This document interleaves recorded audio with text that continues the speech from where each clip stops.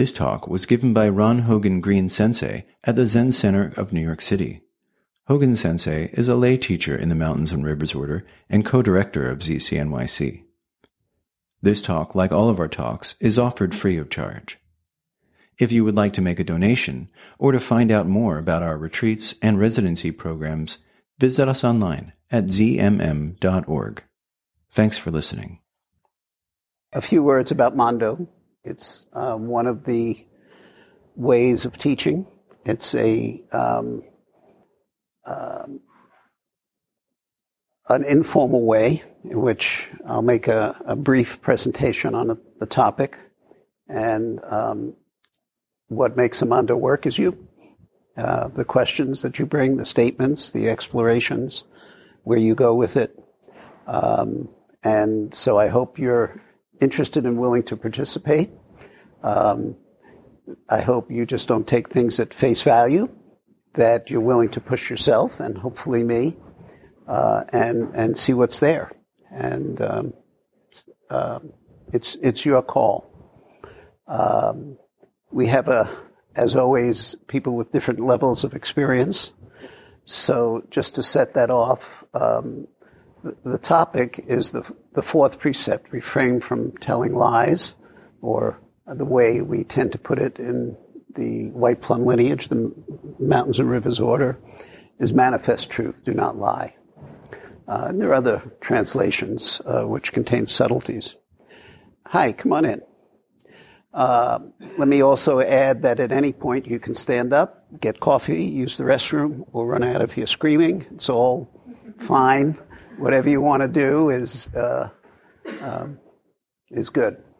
So all part of the Dharma. Nothing's excluded. But I do want to set this up a bit in that, in essence, the fundamental question of Zen practice is how do you awaken and how do you live that?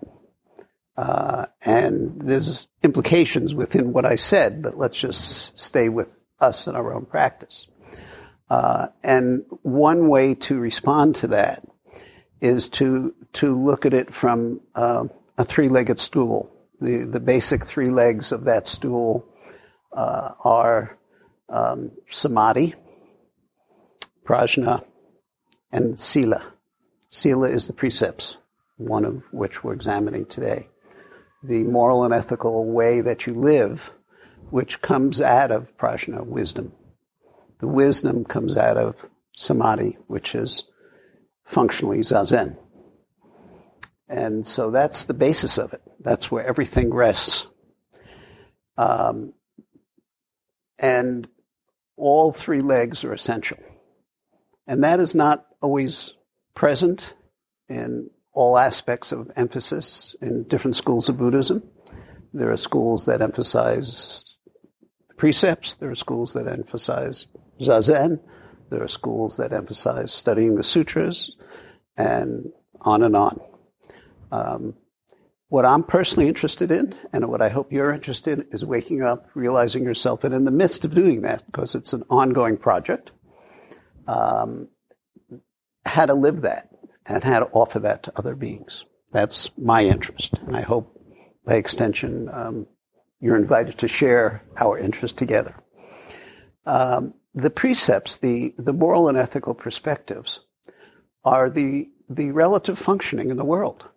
How do you take the wisdom that comes out of our practice and actually apply it to the specific situations in our life? And if you look at the schematic setup, for the sake of simplicity, which has its virtue and its challenges, and you look how the precepts are organized, they begin with taking refuge. And we had a Jikai ceremony last week, and of course that was part of it. Not a Jikai, I'm sorry, a Fusatsu ceremony, a renewal of our vows, which include the precepts. And part of that is taking refuge, and very intentionally taking refuge in the Buddha, the Enlightened One, and by extension, the teachers of that Enlightened One, who present to the students to the Dharma, the teachings of the Buddha, and the Sangha, us together, as practitioners who are practicing that. And there are more subtleties within those three treasures, but just for the sake of being brief and explanatory, that's the basis of the moral and ethical teachings. So actually taking refuge, this is personal, this is direct.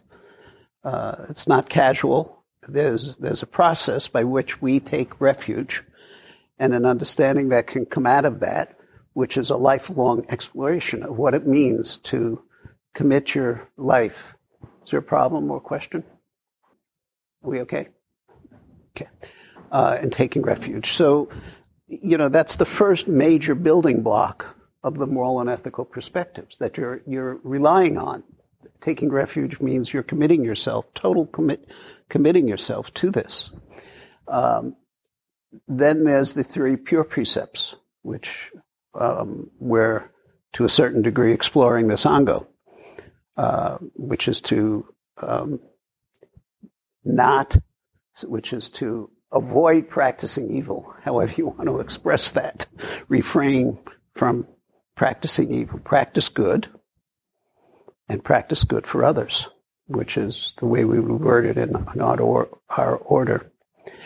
And then there's the 10 kind of functional precepts, each one very specific in a way, but with a lot of space. And how you understand each of these precepts is really important, and there's different ways to understand them. So this is the fourth. Manifest truth, do not lie. And just speaking generally, these are not rules to follow. So that's the most important thing I can say about this. This is not the Ten Commandments, if you want to look at the Ten Commandments that way. Yet they're not rules to follow. So what does that mean? And we can explore that. But each of the precepts have their own levels of understanding and levels of living at it, and ways to be responsible for each of those levels. And the ultimate arbitrator of each precept and how you uphold that or don't uphold that is you and your karma. It's not just you. It's because there's a karma that's going to result because we are in the relative world. So it's not just yes or no, do it or don't do it. Something more subtle and more profound is going on. So I'm going to read a little bit of what Dogen and Yasutani Roshi put forth. And then I'm going to stop and open it up, and we'll see where it goes from there. All right? So Master Dogen said, self-nature is inconceivably wondrous. Now remember, we're resting on these three pillars of samadhi, wisdom, and sila. So everything comes from that. Every perspective of the precepts comes from that. So Master Dogen said, self-nature is inconceivably wondrous. In the Dharma that is beyond all expression, not speaking even a single word is called the precept of refraining from telling lies. So, I'm going to stop here. Obviously, we're going to speak. And so I'm not going to say anything more. The floor is open. Do you need a volunteer? Thank you. In other words, it's helpful if you don't push any buttons. So that did not, I can do this for hours. Give you statements that will invite you to. Well, what that seems to say to me is that when we're refraining from speaking or basically interpreting our experience and just leaving things be, like so much of the precepts, it seems like just comes down to like just leave it alone, leave the experience be. Then that's how I interpret that statement about that precept. Just leave it be. Don't interpret it. Don't add anything to it. Okay. And yet we live in a world, this relative world, in which we have to communicate, in which we have to say things that are directive or have a direction. And so how does that apply here? So, like, how does it work in, like, actual life where we have Dharma, to speak? That is beyond all expression.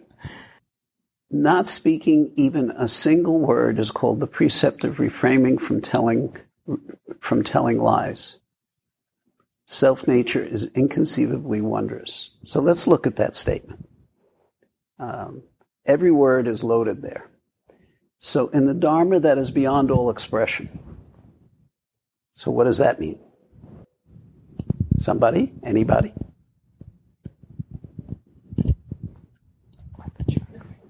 You know, hold on. I think what comes to mind is always the idea it's beyond what we can comprehend. There's always the unknown. And so the concept of lying is we say it as we see it, as we perceive it, and that's not always accurate. And so when we move as far as we can with what we know. But this is about knowing, and I'm not sure we always know. Well, from a dharmic perspective, you never know, actually. Yeah. So, you know, just listening to your words and how you kind of shape them is already kind of withholding a bit. Exactly. Or lying. And I think for me, more and more I'm aware of that. If I have a perception and I'm ready to say something, I catch myself and say, well, now. But why is it a lie? Well, I think lie is a tricky word, because in a way we lie all the time. We lie to ourselves. Because but something more is going on here. Excuse me. So let me put a hold on this. In the Dharma that is beyond all expression, you said I'm trying to recall exactly how you framed it. We cannot understand. Did you say that?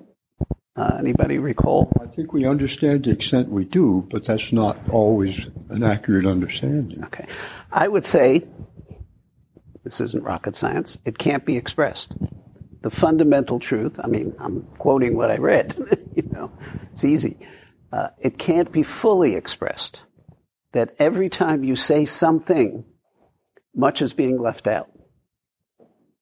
Can anybody give an example where they're not leaving something out in saying something? I think that's a much better way of what I was trying to say. I appreciate what you were trying to say. Yeah, but I think that expresses it because we don't know. And also the tendency to take the word for the thing is extraordinarily pervasive, right? We believe our thoughts are the thing, and we act out of that. And when I say that, and I'm being very generally magnanimous, I mean, but usually we do believe our thoughts are the thing. In the talk Sunday, I think I spoke to this about a tree, for example, and I used the example of the tree out front and what is this tree? But of course, everything I say is not that tree. And I think I asked in the talk, how would you express that tree? And I was asking directly, how would you express that tree? How can you understand that tree? Understand it in its fundamental treeness? And therefore, Master Dogen says to questions like this, you should study this and study this and study this some more. And why does he say that? Does it mean there's no answer, or there is an answer? Is there no answer, or is there an answer? Well, the answer is you're never going to know the tree. Well, that is not actually correct. Okay. You want to try the other side? Yeah. What's the other side? that completely know the truth. Well, that is not actually correct. And that's the point Master Dogen is making. We always fall into one side or the other. Yeah. Okay, anybody else? But this seems to me like speaking out of ignorance. Like, where does the role of intention? Because, maybe we're lying because we don't know the whole Dharma, or it's inexpressible. But that's different from when you have the intention to make false statements. Yeah. But this statement that I'm reading, which is actually a poem, self-nature is inconceivably wondrous. So appreciating that self-nature is inconceivably wondrous to whatever extent we can, then we should know anything we say is not going to capture that. And even irrespective of what our intention is, it's misleading, and to that extent, it is not truthful. And yet we say it as if it is truthful. Now, I'm not denying the role of intention. That's, in a way, an allied but separate topic, and we can talk about intention, and we will. He then says, not speaking even a single word is called the precept of refraining from telling lies. So, given that we have to speak a word, what's being said there? We have to speak words. We're going to speak words. What's the difference between someone speaking words that upholds this precept and words that do not uphold the precept? Please.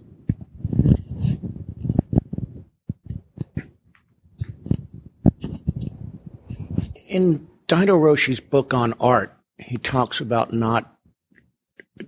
being with the object and not trying to express it, whether it be in words or in painting or whatever, until you know it. And in some ways, I think this offers us the idea of actually making the effort to know. And again, the term know is kind of iffy, but till we feel that we know, and that very often we speak before even making the effort to know. So in Zen, that's called live words.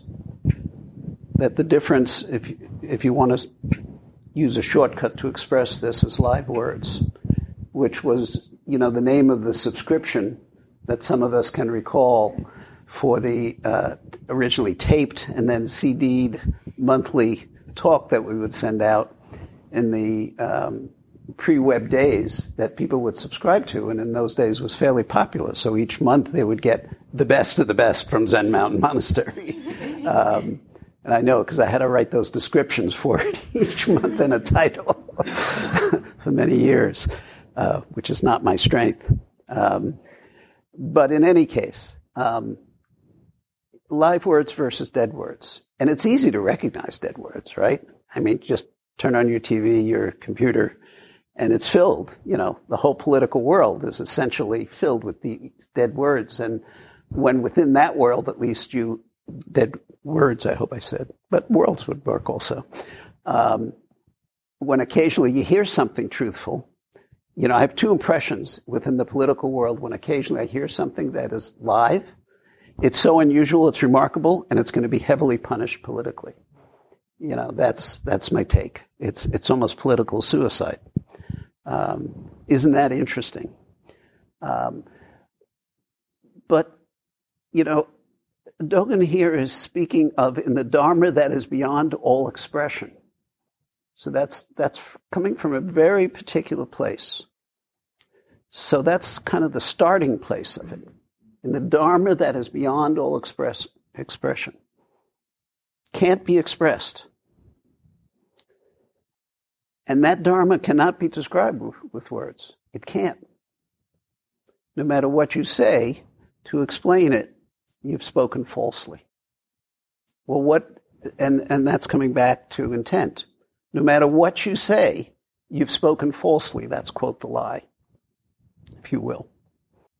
No matter what your intent is. Of course. Again, please use the microphone. The word reverence comes to mind to me. Sure.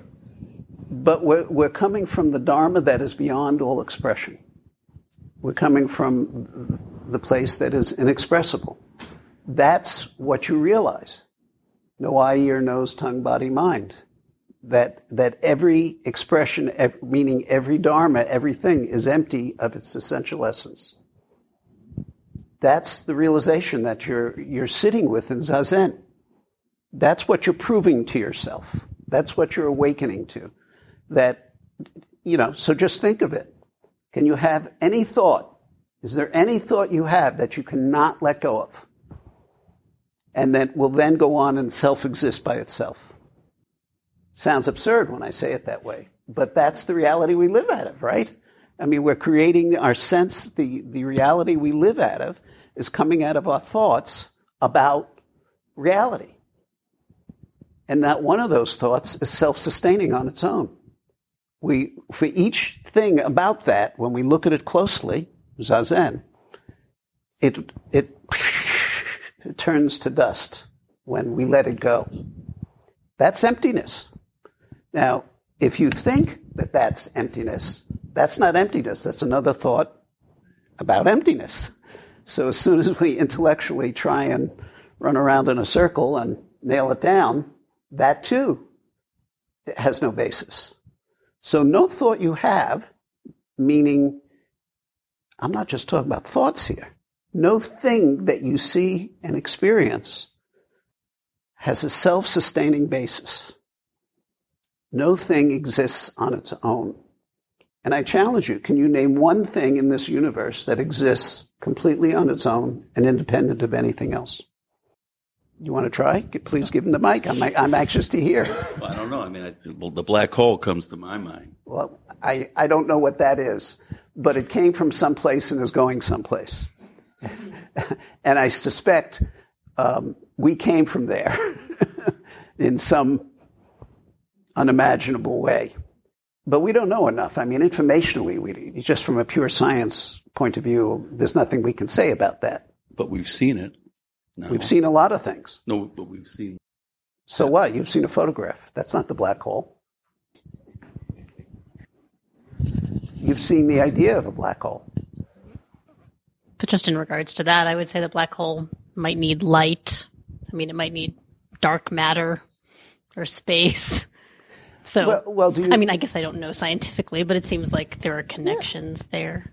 Of course. I mean, looking at the black hole, maybe that's the single exception to anything else that came out of spontaneous generation. That was the theory in the 1600s, 1700s. Things just poofed into existence. I'm fairly confident that it didn't. That there's something even unknown, and it's one of the regrets of my life is I'm not going to live long enough to see all this wondrous science that's coming down the road. But who knows? That's a different problem. So I want to move on a little bit.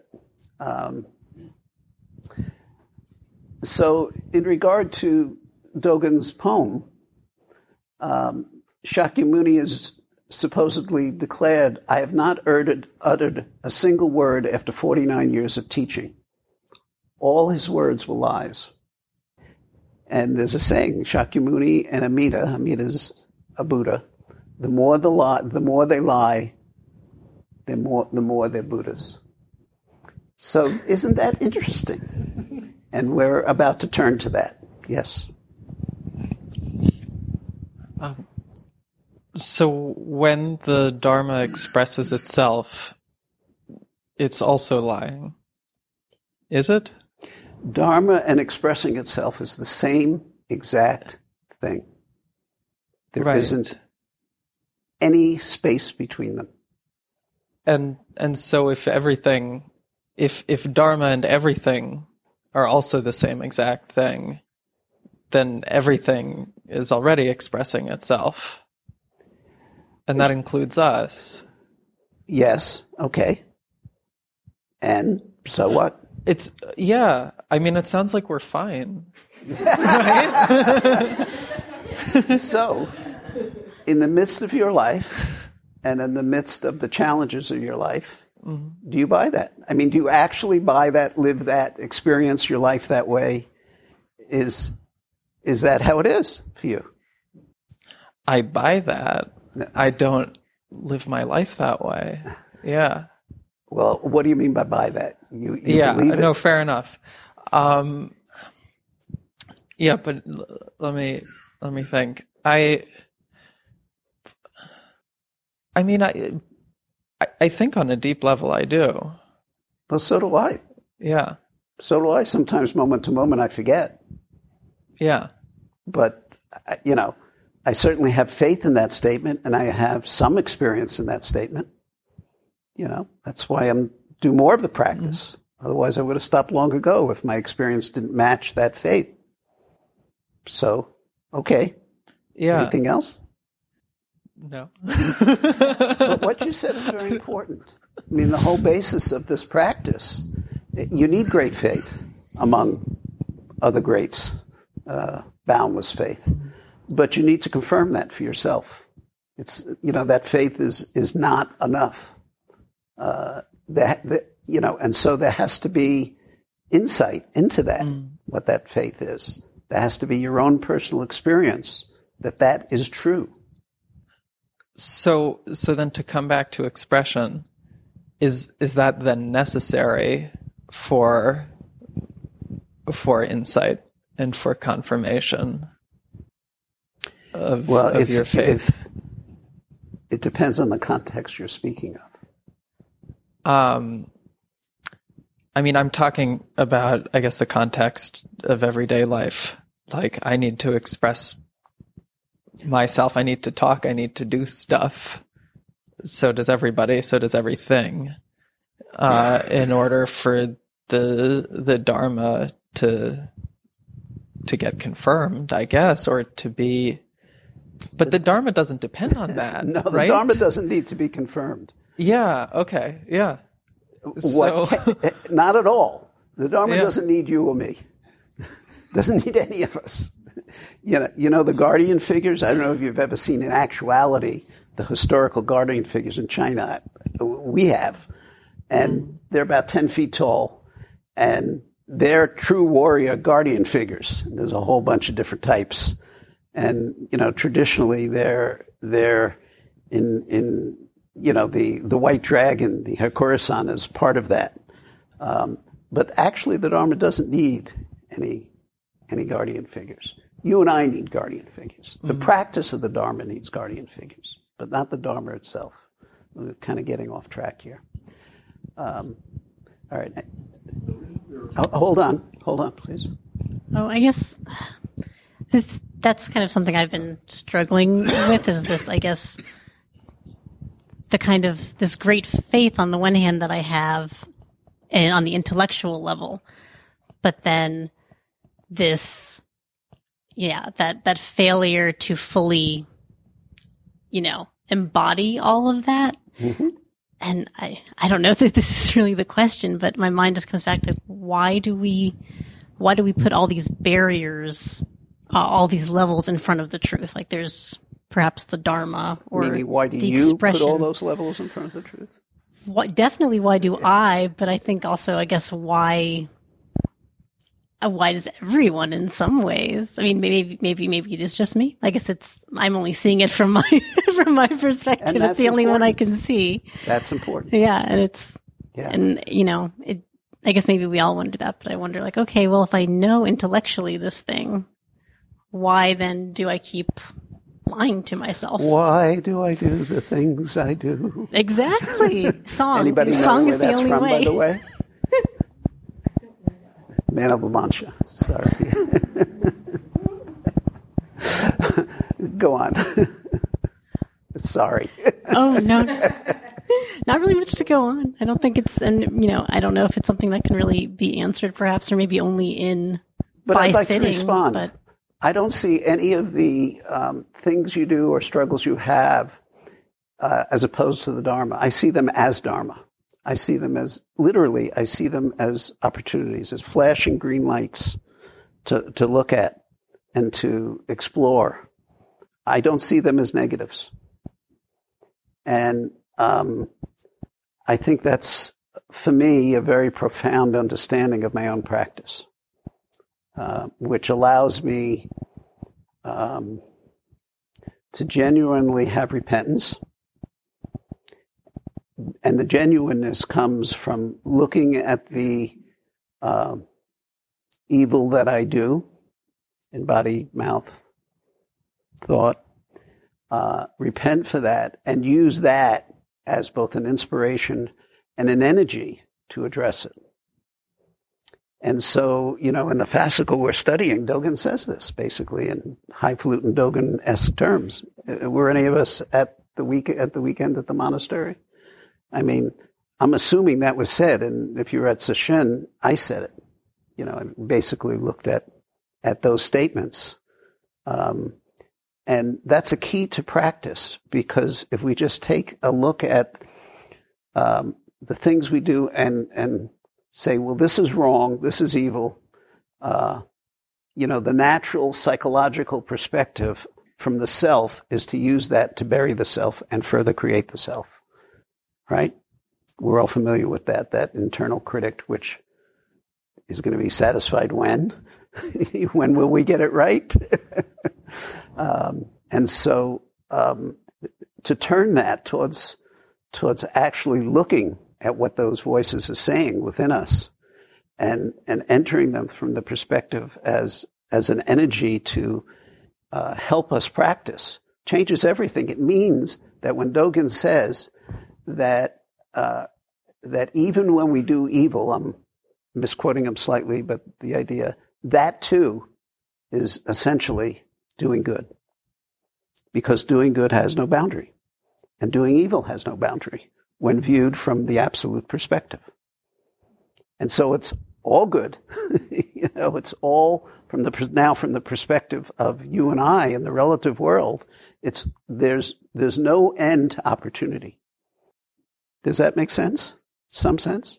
It does. That'd be very helpful. Yeah. Okay. There's a lot that I want to try and cover, so bear with me. I know, but at some point I have to.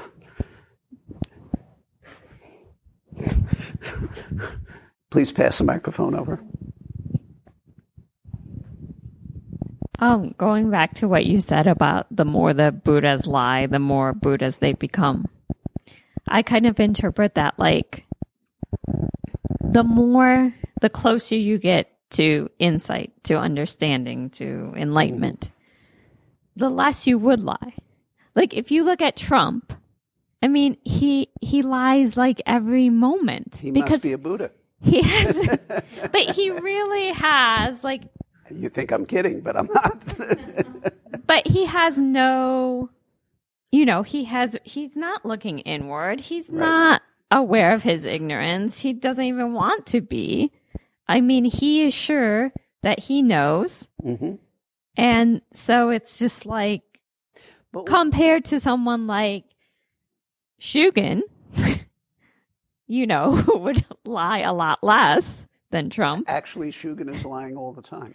Yeah, in that absolute set that we're talking about. No, but in the relative sense. No, because I think there's the absolute where we say, like, any word you speak is a lie because you can't possibly express the Dharma, right? But at the same time, there's nothing outside the Dharma. Right. So every lie is Dharma. And in fact, it's not a lie from the very absolute sense. But then there's the relative where you are lying. Trump is giving misinformation, which has a lot of karma, very deep karma, compared to you or Shugen, who coming from a place where you're being very careful in how you speak and what you say, and you sat with something a lot before you speak on it, that has a very different impact and karma. So why is it said that the more they lie, the more the Buddhas? Why is that? What are they doing?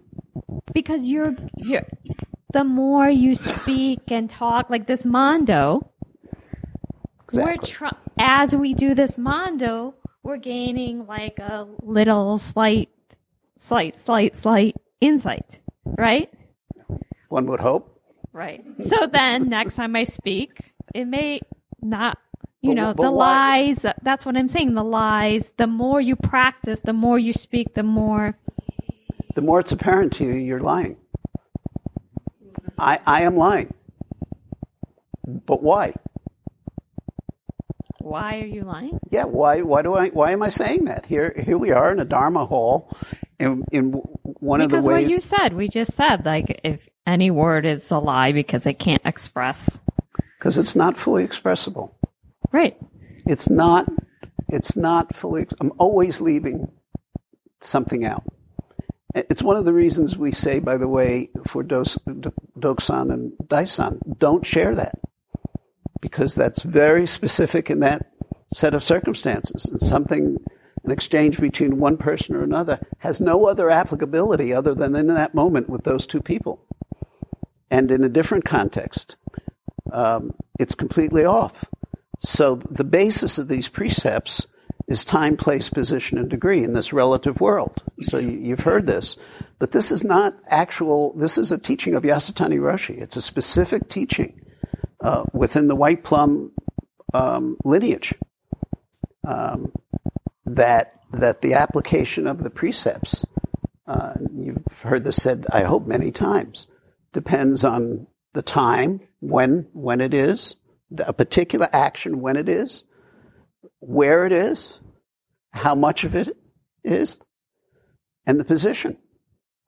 And so an action, Daida would say this a million times, and it's a little loaded, but an action that a person might take with a 5-year-old child and an action that they might take with a significant other, the same exact action, right? Exactly the same exact action. In one case, it's absolutely a complete violation and totally evil. In the other case, it may be completely upholding love. But it's the same action. How can that be? And that's the challenge of the rules. I think your points are right on. And I want to turn, because it's crucial to turn to this point, and I don't want to miss it. And that is, how do you understand what's true and what's false? How do you understand that? So we have this precept, manifest truth, do not lie. So what does that mean? Does that mean in telling any lie, you're not upholding the precept? You're breaking the precept? I'm asking, the precept is very clear. Manifest truth, don't lie. Don't do that. So my question is, from what perspective would that, I'll reframe the question. From what perspective would that be true? Do not lie. End of story. When you were saying, this for me goes back to saying that the more the Buddhists lie, the more they become Buddhas, because when we don't look at what we say, if we just stopped, if we just say, okay, accept that moving in the world, we are not only going to lie, we are going to create evil. We just will. And the minute we stop looking at that, we stop doing anything about it. So we have to look at it. We have to do it in order to stop doing it, if that makes any sense. But you're going to do it. Okay. You're going to lie. Right. Indirectly, directly, in some and many ways.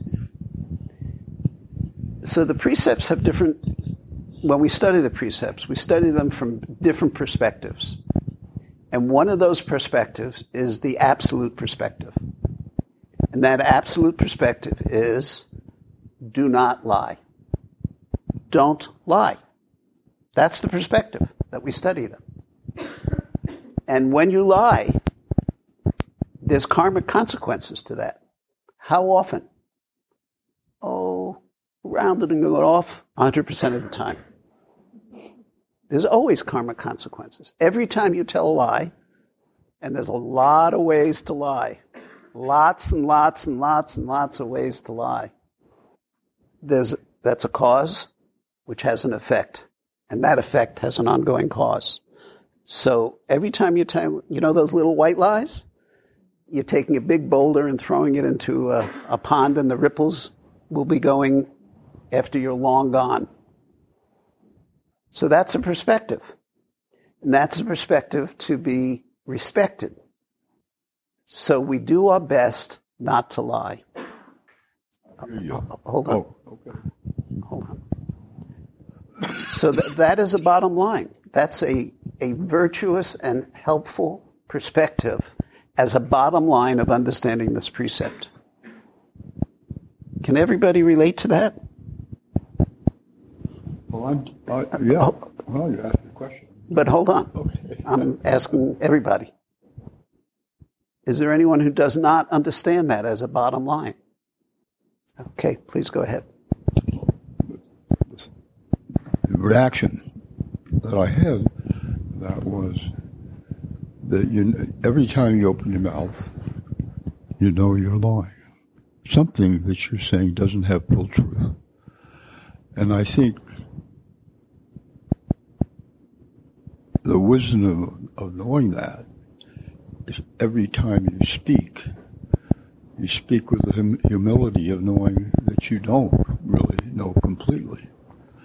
So in that humility, I think you can be heard more because people realize it's not dogmatic. You're not preaching and saying, this is an absolute. I have an idea that it might be like this. Because otherwise, and we all know, we say something at the time, we think it's absolutely the truth, and you realize later it's not. I mean, there are holes in almost everything we say.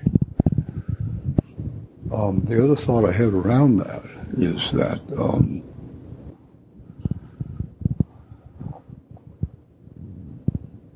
this whole idea of emptiness sort of I don't know quite how to express it, but the feeling, lately I've begun to feel more about emptiness. Emptiness seems to be more a part of what I'm doing. I'm doing it, I'm involved, but I'm not doing it, and I'm not involved. In other words, there's a kind of a different feeling. Can you swallow the microphone, literally? I could. I'll try to. Like an ice cream cone. All right, these are very hard things to talk about. Hold on, because you're coming from a place of personal practice, and I'm not. Okay. Well. So let me teach. Okay. Oh yeah. I'm not trying to contradict anything you're saying. You're not contradicting anything. But I'm just asking you to hold on. Okay. All right? Yeah. Okay.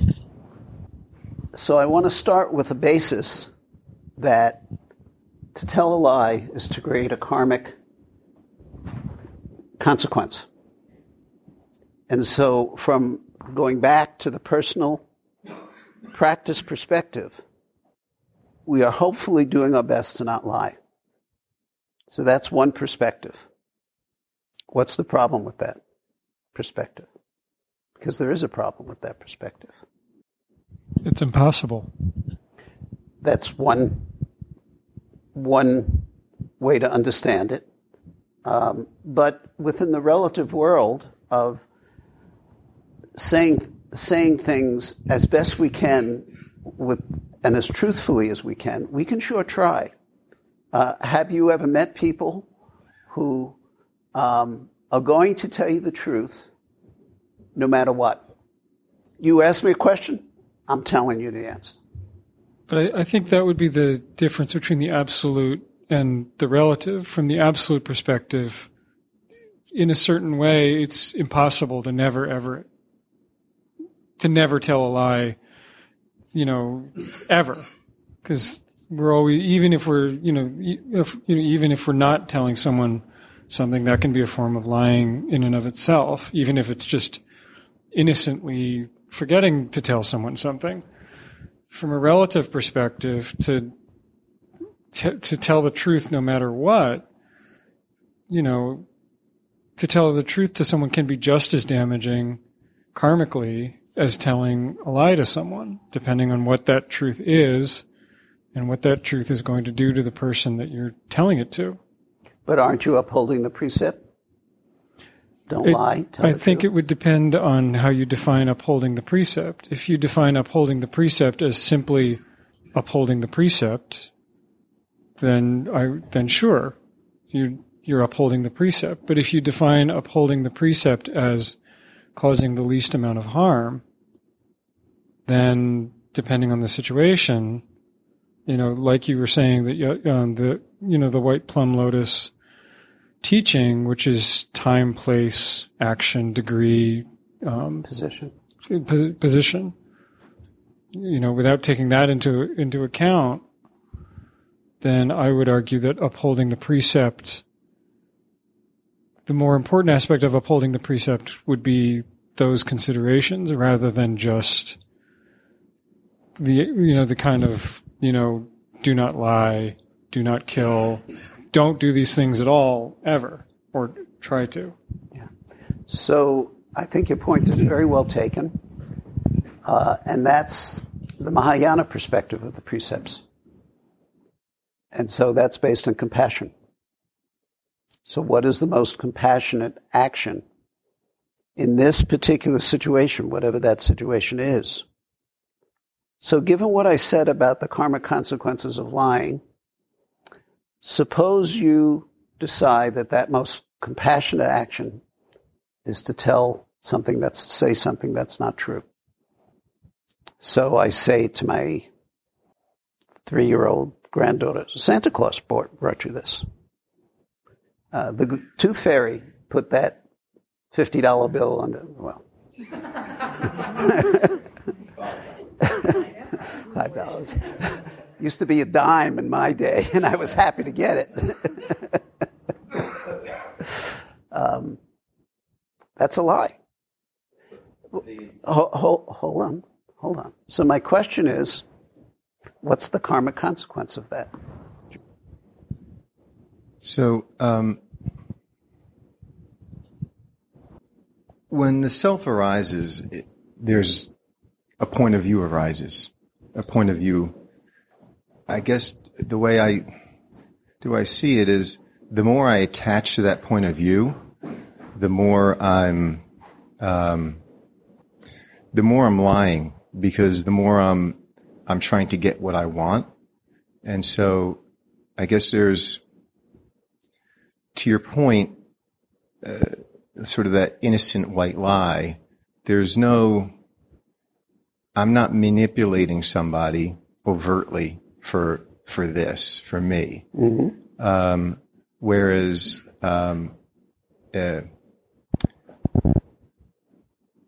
to overtly manipulate somebody for myself is really attaching to my point of view, to the extent that I'm very far away from no self. I agree. I think those are wise comments. And my question is, what about karma? I think to an extent you don't always know, or you can't know. I mean, you telling your granddaughter Santa Claus brought that could have wonderful karmic consequences, and she could see that as, Santa's the embodiment of giving, and she'll do that to her children.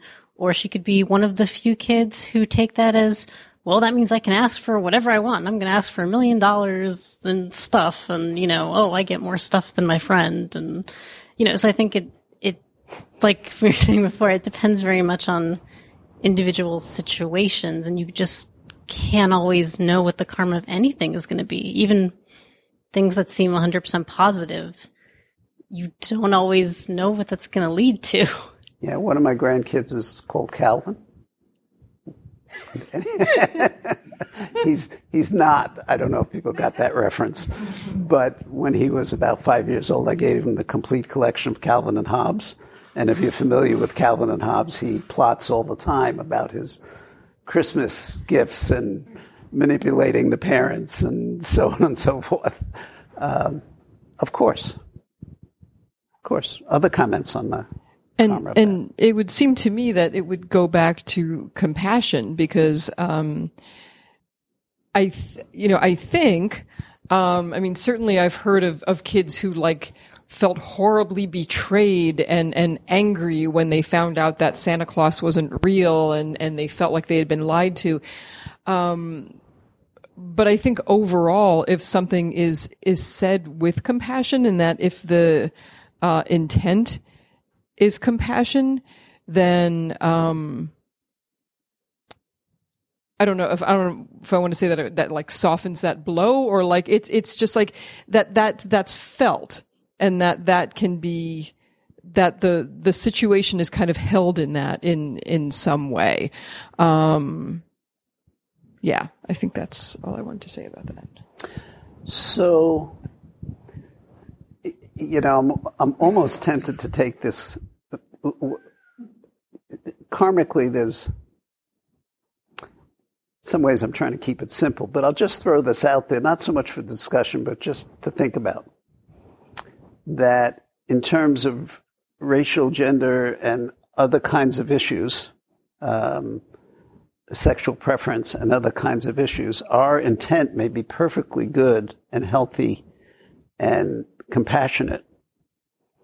And we may still tell the truth, and within that, as best we know it, and within that truth can be right. And so the karma of each action we do is real.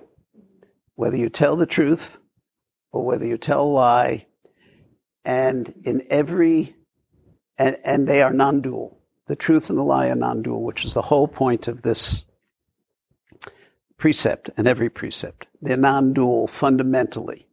That's what this rests on. And, it's where we opened. Self-nature is inconceivably wondrous. In the Dharma, that's beyond all expression. It's inconceivably wondrous. It can't be described. How could you explain it? It reaches everywhere, and nothing is excluded from it.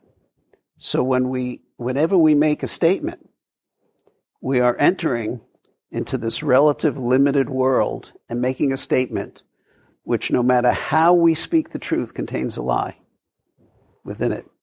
And whenever we speak a lie, no matter how we speak that lie, it contains the truth. And one of the most helpful things to me in my life, in terms of receiving criticism, no matter how unjustified I felt it was, is that when I understood that every criticism that came my way, which could be a total lie from my perspective, there was always, 100% of the time, I could always, when I looked, find a grain of truth in it. Could be a small grain, could be a larger grain, but there was some element, and now I'm saying a grain of responsibility. Medium, small, large. And depending on what that was, and what the specifics of those circumstances was, hopefully I would respond to that in an appropriate way of responsibility. But always there's a responsibility. It always goes both ways. So the lies that maybe a politician says, always, the reason these lies are put out there as lies is because there's some aspect of truth within them that people appreciate and relate to, even though the intent is, from my perspective, evil. And of course, as pointed out, that has a very specific karma that will come due. How, we don't know. No way that we can figure. I mean, so when you begin to look at, let's say, very big events, World War I, and the punishment that Germany sustained, and the intent of that punishment, the war to end all wars, what was, it's not hard to see where that led to. World War II and the consequences of that. And I don't know what the number was, but I think probably in the area of 100 million people were killed out of that war, maybe more. 60 million were Russian alone. So it goes on from there. And what's the karma of that? and so on and so forth. Well, where does this end? It doesn't. I mean, we can go back as far as we want to go back and look at the cause and effect. The karma of violence is always violence. 100% of the time is always violence. And so the war on, what war has ever created peace? I'm part of a group of very, very high-end, top-end. I'm a peripheral, kind of an advisor to a group of international negotiators. And they've been doing this for 20, 30 years at the highest international level, things you would read in the newspaper.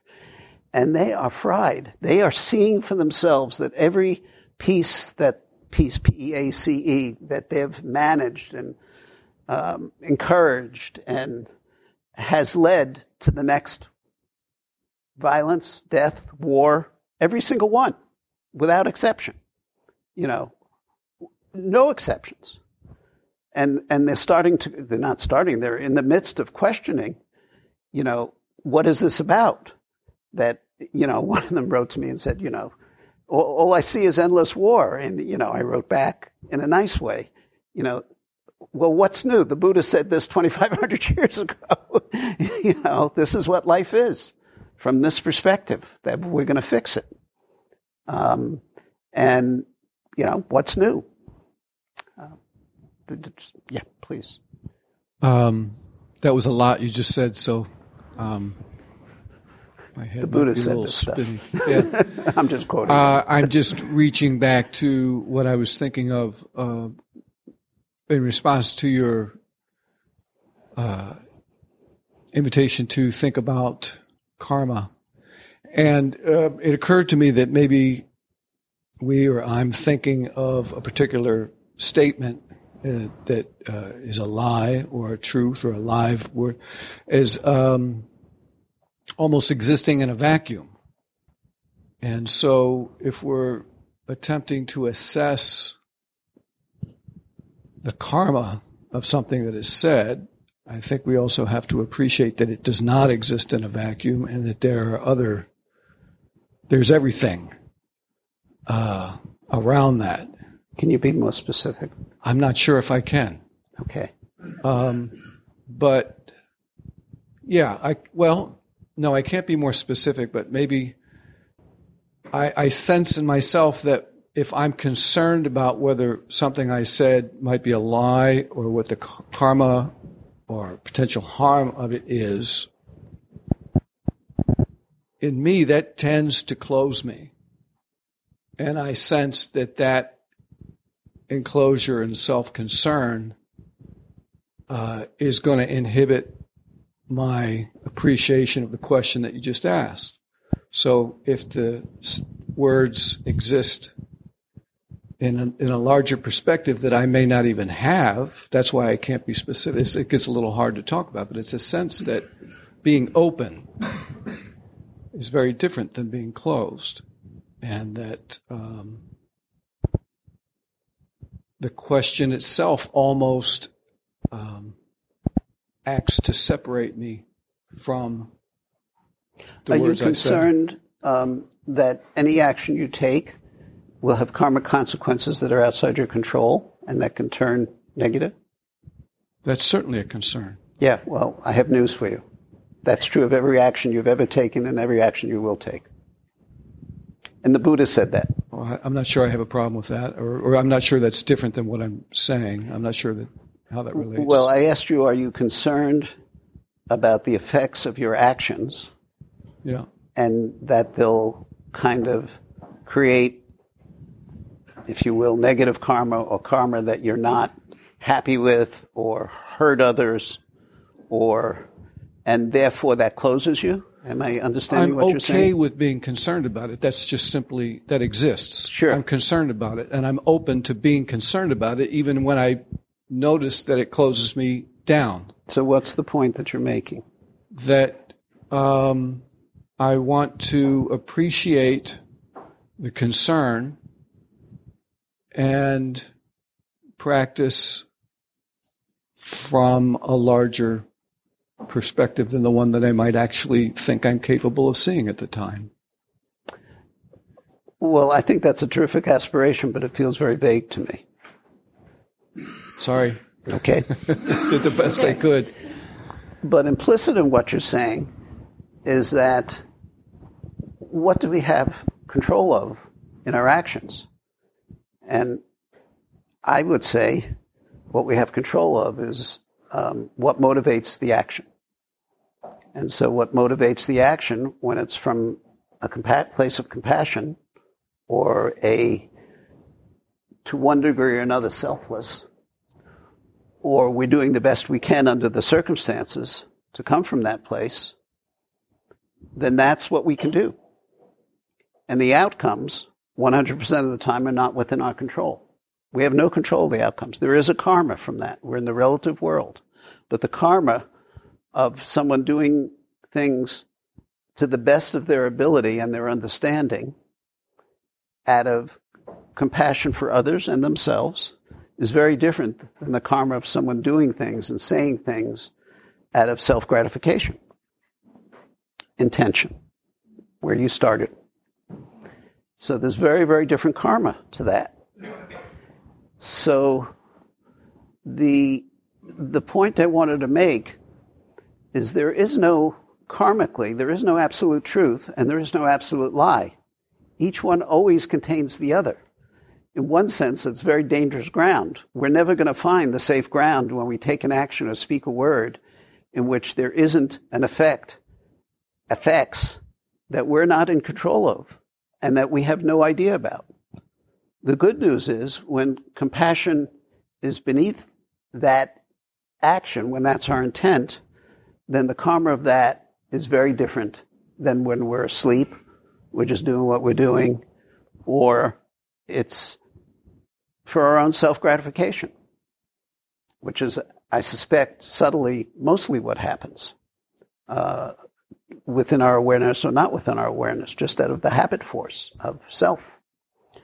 And so I've kind of brought up two ways, none of this is original with me, I hope that's obvious, of looking at the precept of not telling lies, uphold the truth. One is an absolute way that we should take seriously and do our best not to tell a lie. And I have to say, that's not easy. So all of this is in relationship. And how many times when there's some exchange between us and someone else, and we're asked to say something or talk about something we said or did, do we want to frame it in such a way that makes us look good and makes the situation justifiable? I mean, I catch myself doing that, wanting to do that all the time. It's a little less now, but it still happens plenty of times. I can feel myself framing it that way. I can't tell you how many emails I've learned not to write an email and hit send. I write the email and I look at it, and I then edit it from the perspective of self-referentiality. And I'm not saying I never use the word I. That's not what I'm talking about. I'm talking about how I'm explaining something, and I, thank you very much, very subtly, of course, I'm getting the credit. It's about me. And, one of the challenges of the racial, gender, sexual work that we're doing, etc., is the self-focus when the people in power group respond or say something that so they tend automatically to bring the spotlight back to themselves. And I know as a white male, I do that. I'm trained to do that. And it's blind to me often until it's pointed out 100 million times. And how powerful that conditioning is. It's not just powerful for me, it's powerful for everyone in the room. And of course, here I am doing it again, right? Isn't that interesting? And so, time, place, position, and degree, of course. I mean, this is a particular situation and a particular way of being. But I'm aware of it. So there's no absolute truth and there's no absolute lie within this relative world. There is not. And I remember coming away from, in the day, Richard Nixon was in my mind, in my political mind, the evil persona of a president. And did many things that manifested that. And yet, many things retrospectively came out of his presidency that were very positive, really positive, that he did, and he fostered.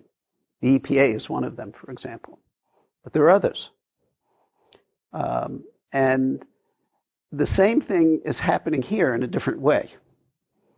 There are positive things that may be coming out of this presidency.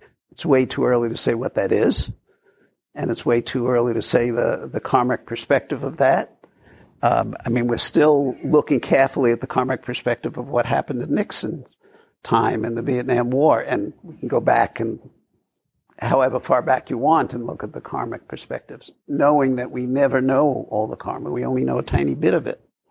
But some of it sometimes seems obvious. Yeah.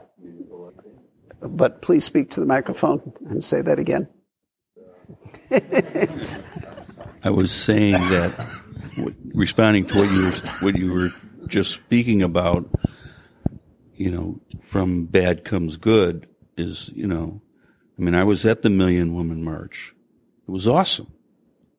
There was beyond women. It was men, grandfathers, grandmothers, uncles, aunts, young people, babies. I'm a photographer, and the picture I took was of a father changing a diaper of a baby. Something like that, or a woman marching, breastfeeding. Those are the kind of moments that were happening there, and it just kept coming. People kept coming like a tsunami. You couldn't stop it.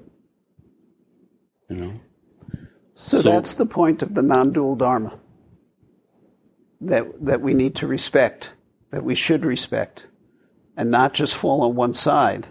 And I say that because when we fall on one side, we create a karma. And it's not a positive karma. It's not a helpful karma. I had a question about what you were saying earlier about the more you lie, the more you become a Buddha. And I was thinking, is there a difference between becoming a Buddha and realizing your Buddha nature? Like, is becoming a Buddha a matter of time and effect of being? If you're lying, you can still be creating constructs that block you from that realization, right? Or is that what it means? Well, I don't know if I'm addressing your question. So let me say this about that. There are two perspectives. One is more than two. There's the fundamental perspective of the Buddha as Anuttara Sambodhi, the great full enlightenment, the enlightened being, if you will, who's understood to be a human being, and who practiced and realized himself. And from that specific model, we practice. And what we're practicing to do, what we're in the process of, is realizing ourselves. And those pictures there on the wall are an examination of that journey from that perspective. Now, from another very different perspective, you are and have Buddha nature. From that perspective, so the way an enlightened being would look at you as an enlightened being.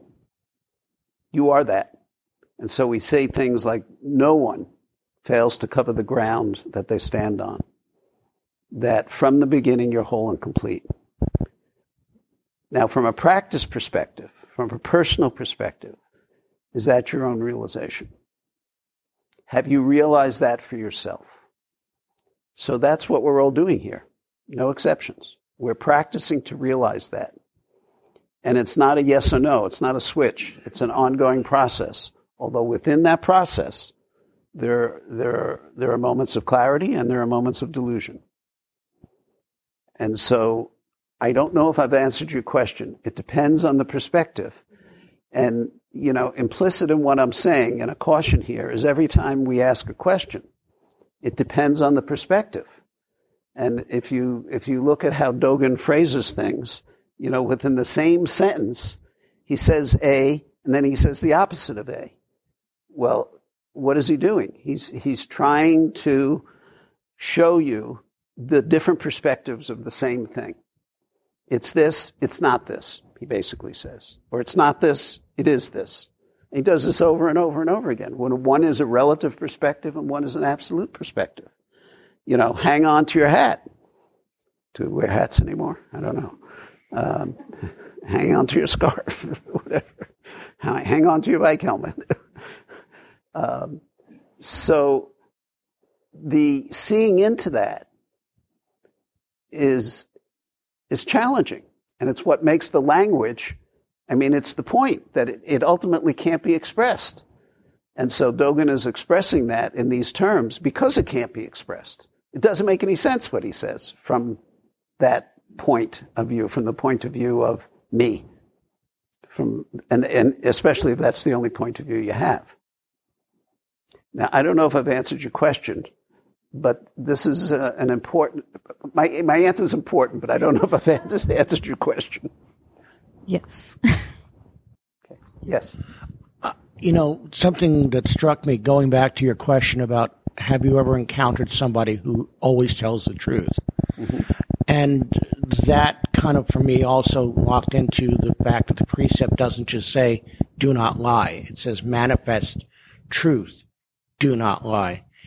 And maybe there's a suggestion there that just the second part of that suggests that any action or any word we use is in a vacuum, that it exists in and of itself, and it doesn't. It exactly. comes out of what we create, what we manifest. And so that person who is, if someone were to always tell the truth, that comes out of a sense of self. Even if they believe it, even if there's no harm in their mind, it comes out of a very diluted sense of self, that there is a truth that can be spoken, that's there. So then we have a bigger challenge, which is to manifest truth in our life. And we can't just do it through one encounter and one answer to somebody's question, but that it's really a bigger challenge. Well said. And it's why there's a series of this. It's why there's Jikai. It's why there's Fusatsu. And I'm always amazed how few people are at Fusatsu, which from my perspective, Jikai and Fusatsu are the central ceremonies that we do, the ones that go right to the heart of who we are and are the most poignant and relevant to my practice, certainly. I know I can sit from now for the next 10 lifetimes and I'll be quiet while I sit. And I'll be the same when I get up, and you can fill in that blank, without, so sitting is samadhi. But where's the wisdom? The wisdom has to manifest in the real world. And what's that wisdom based on? One of the aspects of that, and I've actually, in this aspect, covered a lot of territory. If you think about the introduction and, building the structure of this, we're not just talking about one precept here. We could plug in any of the precepts here, and look at it from that perspective. Okay. I think that was part of what I was going. This was part of what I was going to say in response to Ellery. I thought Ellery at first was going to talk about that everything's so intertwined and we have no idea what's going to happen out of anything we say or do, that it's just a fact of life that, that's the way it is, which you just described. But what I wanted to bring up was, instead of time, place, position, and degree, which is a little complicated, what about being the other person, or another way to say it is just putting yourself in the other person's place when you think, act, and say something. So there's a perspective that I left out. in the precepts. I spoke of two perspectives in the traditional Zen study of the precept. There's a third. And that third is characterized by the poem that I started with. It's called the one mind perspective, single mind perspective. And it comes from Bodhidharma. Self-nature is inconceivably wondrous. In the Dharma that is beyond all expression, not speaking even a single word is called the precept of refraining from telling lies. Self-nature is inconceivably wondrous. Why? Why is it beyond all expression? And what does that have to do with self and other? Please. It has no boundary. There's no separation. So there is no self and other. That's what we're doing here, to see. That's why you're sitting Zazen. I hope you see that. Especially in the beginning when our minds are confused and it's not that we can't get to 10, we can't get to 1.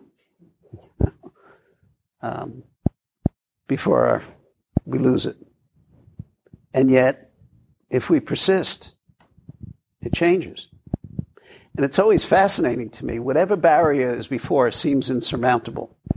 And sometimes when you reflect on the insurmountable barrier that's within you, within Zazen, back in the past insurmountable values, yesterday's problems, they don't mean anything. This is the important one, right? So my saying for that is today's realization is tomorrow's delusion. Your practice is happening. If you're practicing, it's happening. And what you're realizing is what you just said. Self-nature is inconceivably wondrous. How you can't even talk about another self, another person. That's the realization. That's what emptiness is. Emptiness is fullness. Now, I'm talking here in words, and we're hearing this and receiving this in concepts. It's a mondo. Okay. And so that has some value and is helpful in hearing that teaching. But it's not going to change your suffering until it becomes incorporated into your own life and your own realization, which is the whole point of this. It doesn't matter if you understand this. I won't say it doesn't matter. I did, but it's not quite fair. That's an aspect, because maybe it'll help you trust your practice more and keep going with it. But it has to be your own experience to some degree and in some way, enough for you to trust the faith of what's being said as you go along, as an ongoing process. And it has to be tested. And so when there is no self and other as the fundamental basis, it's inconceivably wondrous. That is inconceivable, that there's no self and other. You can't conceive that. Because all of our physical sensations and mind tells us there definitely is self and other. So how can we realize that? Well, we can't. Me sitting here with you cannot realize that. And yet it can be realized. It's just that my small sense of self, isn't the one who's going to realize that. And that is life-affirming and life-changing. Because now you're seeing both sides. Clearer and clearer and clearer. There is no self. The whole world is yourself. Are these contradictory statements? They're the same exact statement. The same exact statement. So we say this in a million different ways. Form is emptiness. Emptiness is form. Like the foot before and the foot behind in walking. And on and on and on and on. Unborn, undying. They're all saying the same thing. And so these precepts are an expression of now what? Okay, so you're sitting Zazen and you're doing your best to work with your life, and here are some hints on how. And so in studying these precepts and seeing that in every lie there's a grain of truth. So when I hear Donald Trump talk and lie and lie and lie, I don't concentrate on the lies. They're a given. That's who he is. I concentrate on what is being said that actually has some meaning that he's pointing at. Now, my interest in knowing that is political, actually, because, to me, personally, he represents something that I wish to oppose, because he's creating evil, he's creating harm, from my perspective. That's a relative perspective. And I appreciate within his lies is a grain of truth that many, many, many people relate to deeply. Many. And so, hold on, please. He's been elected president. All right. So many, many, many people relate to and understand. And from their perspective, they are not lying. And from their perspective, he is not lying. And they are Buddhas too. Now, I don't have to buy that. I vote. I support. But I need to understand. I need to see what's being said. I need to understand the great lie, the great lies. Otherwise, you end up with Nazi Germany. That's my responsibility. I need to hear what my enemy is saying. And I need to hear the truth and the manipulation in what he's saying. Otherwise, I become that enemy. Close my eyes, not listen, not hear what's being said. Then, I'm at the end of the line where he'll be coming for me as well. And history has shown this over and over and over again. You don't think that Donald Trump, if he could, would be, look at the people he admires. If he could be that, he would be that. Well, he's not going to do that. You know why he's not going to do it? I'm not going to allow that. I take that personally. Now, that's relative. Please understand that's relative. I'm not picking up a gun and going to the White House and taking some absurd, stupid action. I'm going to work within the context of this democracy that we have. Doesn't mean I wouldn't consider that in other time, place, position, and degree, other actions. But we're far from that. And so this is my responsibility. And everybody is included in our responsibility. Everybody. We're supposed to have a mondo, by the way, with the teachers, the 3 teachers. I don't know if I can make it or not yet, addressing this very issue. What about conservative people within our Sangha? But I'm being very specific and very vocal. And this is me talking, me personally talking. But I'm also a teacher within this order. And so when I see evil, I point it. I say it. And I'm going to say it.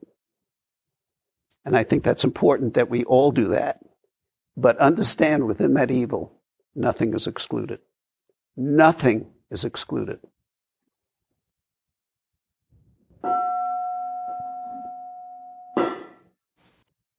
Thanks so much for listening. For meditation supplies such as cushions, incense, liturgical instruments, Dharma books, and more, visit monasterystore.org. Support for your spiritual practice at home.